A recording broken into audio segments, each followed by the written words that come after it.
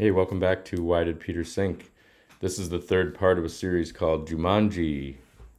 And remember, we're talking about Mouse Finbar, whose nickname was Fridge in the real world. That's one of the characters in Jumanji. And we're also talking about Nicodemus from the New Testament and Moses from the Old Testament. So if you haven't listened to part one or two, make sure you go check those out first, or this won't make much sense. If it makes sense at all, but hopefully it does.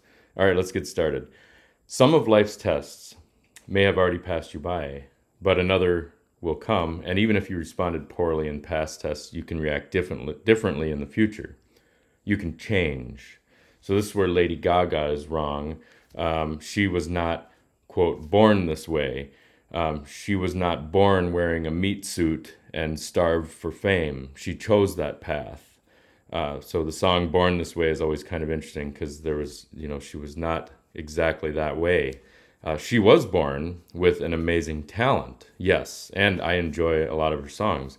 But the meat suit did not form on Lady Gaga in the womb or afterwards. That was a bolt-on aftermarket addition. So likewise, you were not born as like a drunk or a sex-obsessed person, or as feeling like you're not good enough, or quick to anger, or food crazed. All of those things you allowed it to happen to some degree, or things happened that made you believe that. So you chose those patterns just like I did for certain things. God did not make you surf porn or drink Jack Daniels or post mean comments online. That's not how you were born. We're guided to those ideas. We're guided to the idea that we were born in certain states, and which is the greatest lie in our world today. It's selling this, and it has massive reach and power through the media. So while you may have done bad things in your past, and yes, we are fallen creatures, we also have free will. If you are convinced that you can't change, that you can't control what thoughts enter your mind, then you have lost what it means to be human, because we are body and soul with free will. We are the gatekeepers of our thoughts. So while we are born with the instinct to do, in many cases, the wrong thing, we don't have to do the wrong thing. We choose it. And we do so because someone or something is suggesting and inviting us into temptation. And that is the job of modern marketing, in case you were unaware. The notion to pick up your phone and go to a porn site is a thought that you allow to enter your consciousness because you are convinced that it's harmless, that it doesn't hurt anyone, and that it's all natural instinct. You have just walked your free will right into the trap. The choice is made, but a different choice could have been made. There is nothing natural about picking up a phone and looking at nude people on a website. There's nothing so objectifying and cheapening to human beings than to see them as nothing more than gyrating pleasure monkeys who can titillate your base desires. And there's nothing so damaging to your existing relationships with actual people than to satisfy your need for interaction with images on a screen, which is not even interaction. And while real people around you who want love and respect, they're probably sitting in another room near you, occupying the same house or apartment as you do.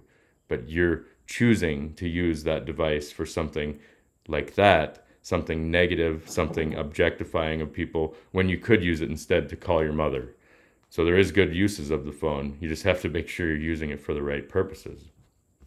We can rip out the old thoughts and plant a garden of good thoughts that lead us to Christ. But first you have to choose it. What you have been told is that you were born this way because the entertainment and advertising worlds transmit that thought to you constantly because you are a consumer and a customer. I mean, we were raised with this in the schools. Being a consumer or a customer, pulling yourself up by your bootstraps, all of these things are, what do I need? What do I want? How can I serve myself? But realize that to companies that are selling you things, you are not a person to them. If you think you are, then they're doing a really good job of fooling you. Convincing you that you do not have free will is their full-time job. You are a data point, a row in a database, an object. I've been in meetings where these discussions happen. It is looking at a chart, not people. They will never try to remind you that you were made in the image and likeness of God and that you have free will. Believe me, that is not on their agenda. If they can sell product with that, they will use it, but that's the only purpose. They will never tell you that what you are searching for is rest or for peace or for something to fill the emptiness you feel on Sunday nights at 11:30 when you can't sleep on a Sunday night.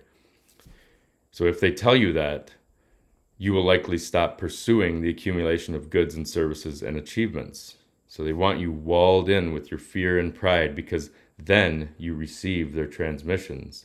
That's what you allow in when you're hiding. What you receive, what you allow to enter your thoughts becomes what you believe. And if you doubt this, sit quietly in a room with no sound, no phone, no books, and no TV. Total silence, and give it 15 minutes and see what thoughts enter your mind. What enters your mind will be telling for you. It will be a song, an insult from someone, an idea, a political issue, definitely a news issue that comes up. It could be an issue at your kid's school, a grudge you hold against someone. It could be a product, a food, a drink, a TV show, again, a news story that irritates you. Distractions will come.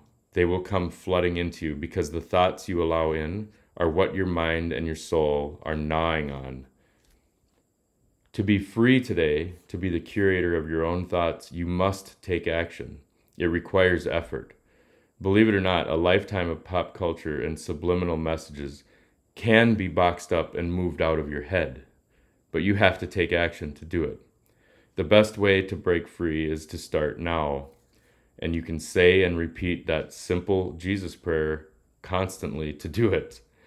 This is the prayer. It's one line. Lord Jesus Christ, Son of the living God, have mercy on me, a sinner. I would encourage you to say it now. Lord Jesus Christ, Son of the living God, have mercy on me, a sinner. And then say it again. And then say it again. Pause your reading or listening right now and say it 5 times slowly. Okay, welcome back. I doubt anyone did, but if you did, that works. You know, if you make that prayer the default thought in your head as a rolling meditation, and it will be like Jesus is in your mind, cleaning up your soul. When you say that prayer, he is flipping tables in your temple. He's in there cleaning house and chasing out the cattle and the money changers. He's like ServPro or one of those Service Master smoke cleaning services after a fire where they come into the house and clean everything up. That little prayer alone can chase out all the cattle and shame the money changers, and soon you will be sweeping a tidy floor. All of the garbage begins to leave when that prayer becomes the song you hear at all times. And for God's sake, literally, for God, put the phone down. Put the phone down and leave it behind. You have to keep doing these practices. Just like any shop floor or school hallway, there's a lot of traffic in your temple. You must be sweeping every day. And it's like with fitness, you don't get fit in a single day. You also don't get saved one day and never have to think about it again. It's not like you bench 250 pounds and then you can say for the rest of your life, I can bench 250 pounds. You can't unless you keep lifting weights. If someone believes they were saved 5 years ago and he needs no work today, that is like someone who ran a half marathon 5 years ago and tells you that he's still fit while you can see his beer gut hanging over his pants. There's work to be done always. Humility and conversion and working on salvation is an active and daily task. So don't be fooled because that is how you slide backwards. Thinking you are done is how cattle and money changers re-enter the temple. So pick your metaphor. You must weed the garden. You must stay fit. You must sweep the floor daily. But you were not born to sin. You were not born this way. You chose to do it. And you'll do it again as soon as you become complacent. Humility is a derivative word of humiliation, or vice versa. Humility sounds better because it sounds like a choice, but the full experience is humiliation, and no one wants that. That sounds really bad, and it feels really bad. So why would anyone want that? Well, we don't, but we get to experience it whether we want it or not. And that's why it's so hard for Nicodemus and the characters in Jumanji, because no one in their right mind wants to be humiliated. No one seeks to become helpless or despised or ill or cast out or hated or diseased or beat up or kicked or laughed at or mocked or excluded. Nicodemus is none of these things. And as a Pharisee, he is admired, wealthy, and he's even healthy from what we can tell. In terms of today, he has it all. He has a job that's respected. He has status in the community. He has a fine education and good prospects for the future. And like many of us today, because of all this, he will never be born in the Spirit. Well, who will be born? Well, who does Jesus say will be born in the Spirit, or who will enter the kingdom of God first, or will understand it first? He says the prostitutes and the tax collectors. Jesus is inviting Nicodemus to change, but he's not sending back the RSVP. Nicodemus could take up his cross, but he won't. He could reject his status and power, but it's not registering, and probably not the least bit inviting to him. He believes in his own righteousness too much, just like the Israelites did before the snake bite in the desert when Moses had to heal them, and just like the Jumanji characters before the game begins. What the story of the bronze serpent raised up and the story of Jesus raised up on the cross have in common becomes apparent after you compare the two stories. I find that it helps to think of both of these images of the bronze serpent on the signal pole and Jesus on the cross. And this is why I don't like bare wooden crosses, ones that lack the body of Christ. The risen Jesus was never hanging on the cross. So you'll see that these images of Jesus with his arms out, rising up, kind of hovering outward from the cross. And I understand the artist's vision, or I think I do. They want to merge the death with the resurrection. And in that image of the cross with the risen Jesus sort of floating off it, the symbol of torture becomes the symbol of hope. So yes, I totally get that. I get it. There's no way to heaven except through the cross. We're merging the ideas. There is no resurrection without the death. I get it. The artist wants to merge the pain and suffering with the hope and the glory. So I don't mean to imply these are bad. Bring on this all sacred art. I'm all for that, sacred art. There are so many amazing portrayals of Christ that, yes, it is great. These are beautiful statues, and but now I'm going to say why I don't like those. It's to see the purpose of his death. I think we are meant to see that death itself. The crucifix with the crucified Jesus, where his head is hanging down and his body's sagging and the wounds are clear, with the nails in his hands and his feet, with the crown of thorns on his head, with the spear gash in his side, with the whip marks on his legs and back, with the emaciated and dehydrated body, with all of that suffering and pain. That is what sin looks like. That is what it looks like. As I've mentioned before, you can imagine the writhing and squirming pain that happened on that cross for 3 hours. 3 hours. The image almost becomes like a serpent if you meditate on it, in that it's awful to look at because the ugliness of it is undeniable. And it is a sickening image to press into, but that is where we have to go, into that suffering and pain. That's 3 hours, 180 minutes of brutal pain and mockery and thirst before getting to the words where Jesus says, "It is finished." So I think that's what we must see. It's what we have to look at and witness. Like the Israelites looking up at the cause of their pain, so must we look up at the cause of ours. Did Christ cause our pain? No. What did? Sin. Sin caused your pain. God did not cause your pain. Our sin, yours and mine, caused it. We are all in this together in that way. We are all made in the image and likeness of God, and we are all fallen. It's incorrect to say that my sins only affect me or that I don't do anything to hurt anyone else. We all hurt each other. There's a popular saying going around today that goes like this. It's hurt people hurt people. So it's a cool saying because it has a lot of meaning, and it's the same two words over and over, or twice. Hurt people hurt people. And it's true. It's accurate. The only problem is we've all been hurt. So there's oftentimes people will be talking about someone who's acting up or acting a certain way, and then we say, well, he's a hurt person, she's a hurt person, so hurt people hurt people. The problem is we've all been hurt. So when we just project it onto someone else, we're pretending that we don't have the same issue. We usually trot this line out to explain someone else's behavior. We want a reason to examine their flawed actions. But all of us have been hurt, and all of us have hurt others.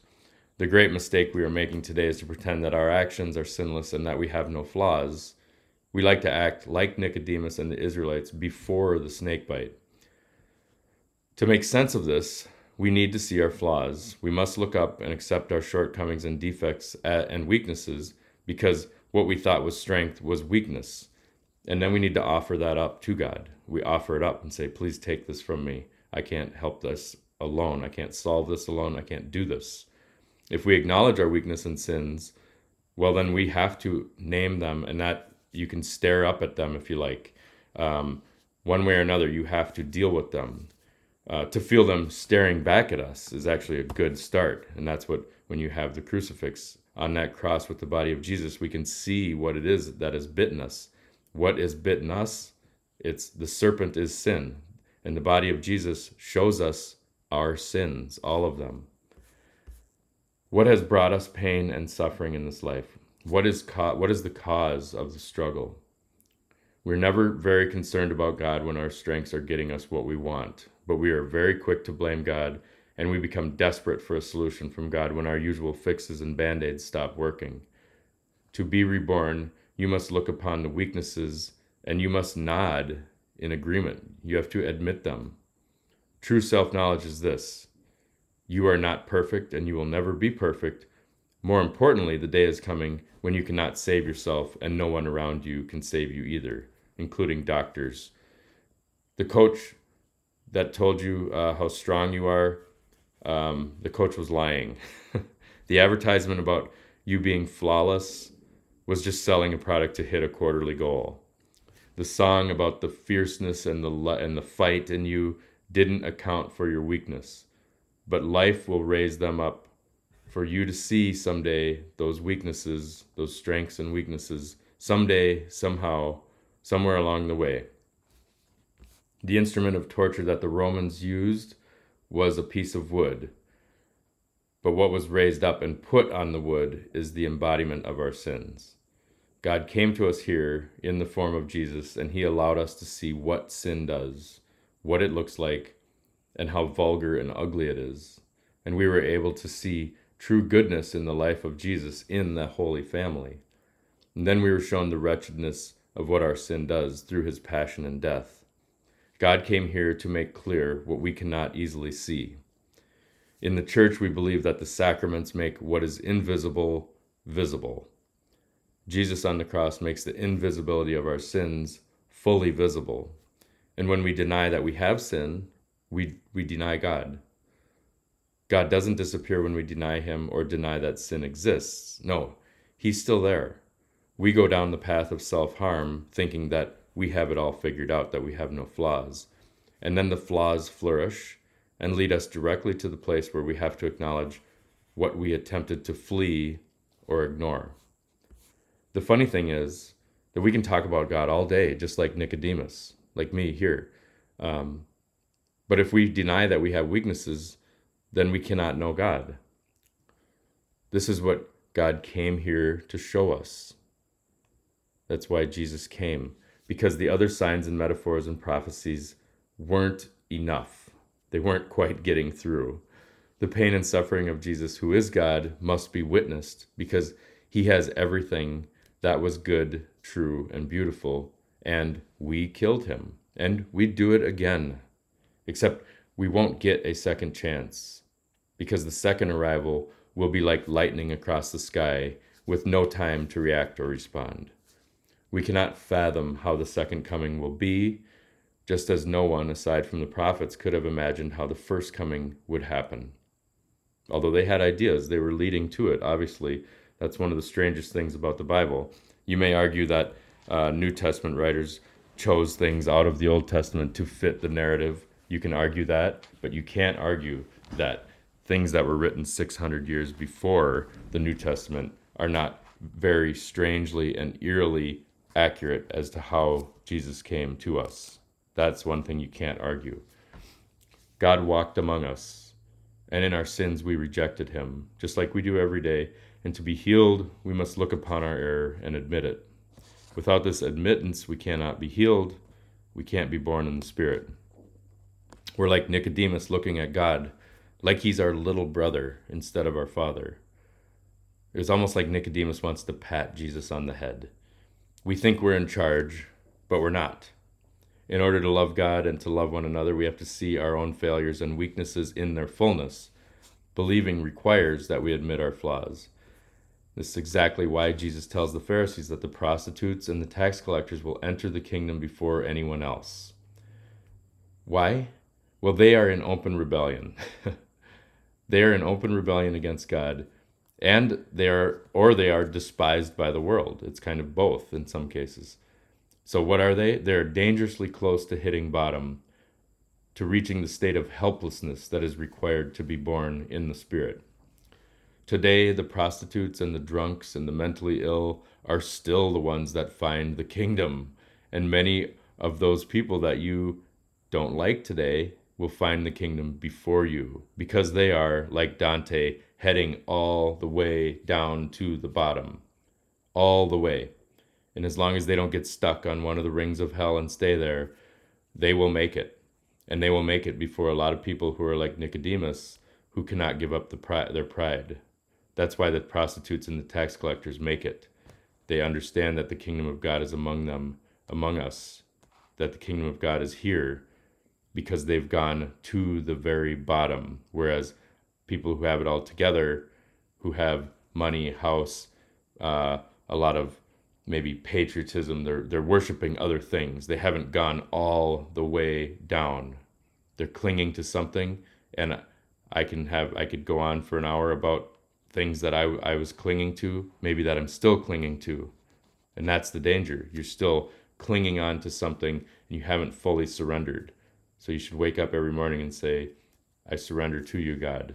You do the morning offering prayer, something like that. So what we do if we don't make it to the bottom, we risk remain in hell without getting to the full impact of helplessness. And that's what we really want and need, because once you get to that state, that's where you can rest. You'll pop out the other side. You're born. You cannot get to the mountain of purgatory without going all the way down into the inferno. And just like you cannot get into heaven without going through the cross. And this is what the end of the movie Jumanji shows in the transformation of the characters. They entered detention as mostly unlikable people. They went down into the inferno in the video game, and through the ordeal, the characters have all been reborn into the world. Through that pain, they are changed, and they will never be the same. Why not? Because they went all the way down. They went all the way to the bottom and saw their hideous flaws in the light of their vulnerability. All of them died in the game and received a second chance. There was mercy. They experienced the fear of death, and they came to understand loss and loss of each other. Through that journey of pain and suffering and rebirth, they came to believe. In their helplessness, they found the jewel of faith. That's like the pearl in the parable of the merchant and the pearl. He finds the jewel, the pearl, and he sells everything he owns in order to keep it, because he's so overjoyed.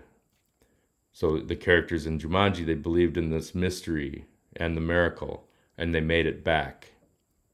When someone says they don't believe in God because of the pain and suffering in the world, you can assure them that no one ever comes to believe in God unless they have suffered in some way, unless they are specially gifted. Usually there's some kind of thing that leads them to it. The faith of a child becomes lost in adulthood, and often it's only through pain and suffering we can return to that childlike faith and be reborn in the Spirit. Spiritual birth comes by pain, just like physical birth. And that is how you can be set free, and that is how you can find rest, and that is how you can find peace. That is how you can come to know God. That is the only way that anyone is ever set free. Thanks for listening, everybody. See you next time.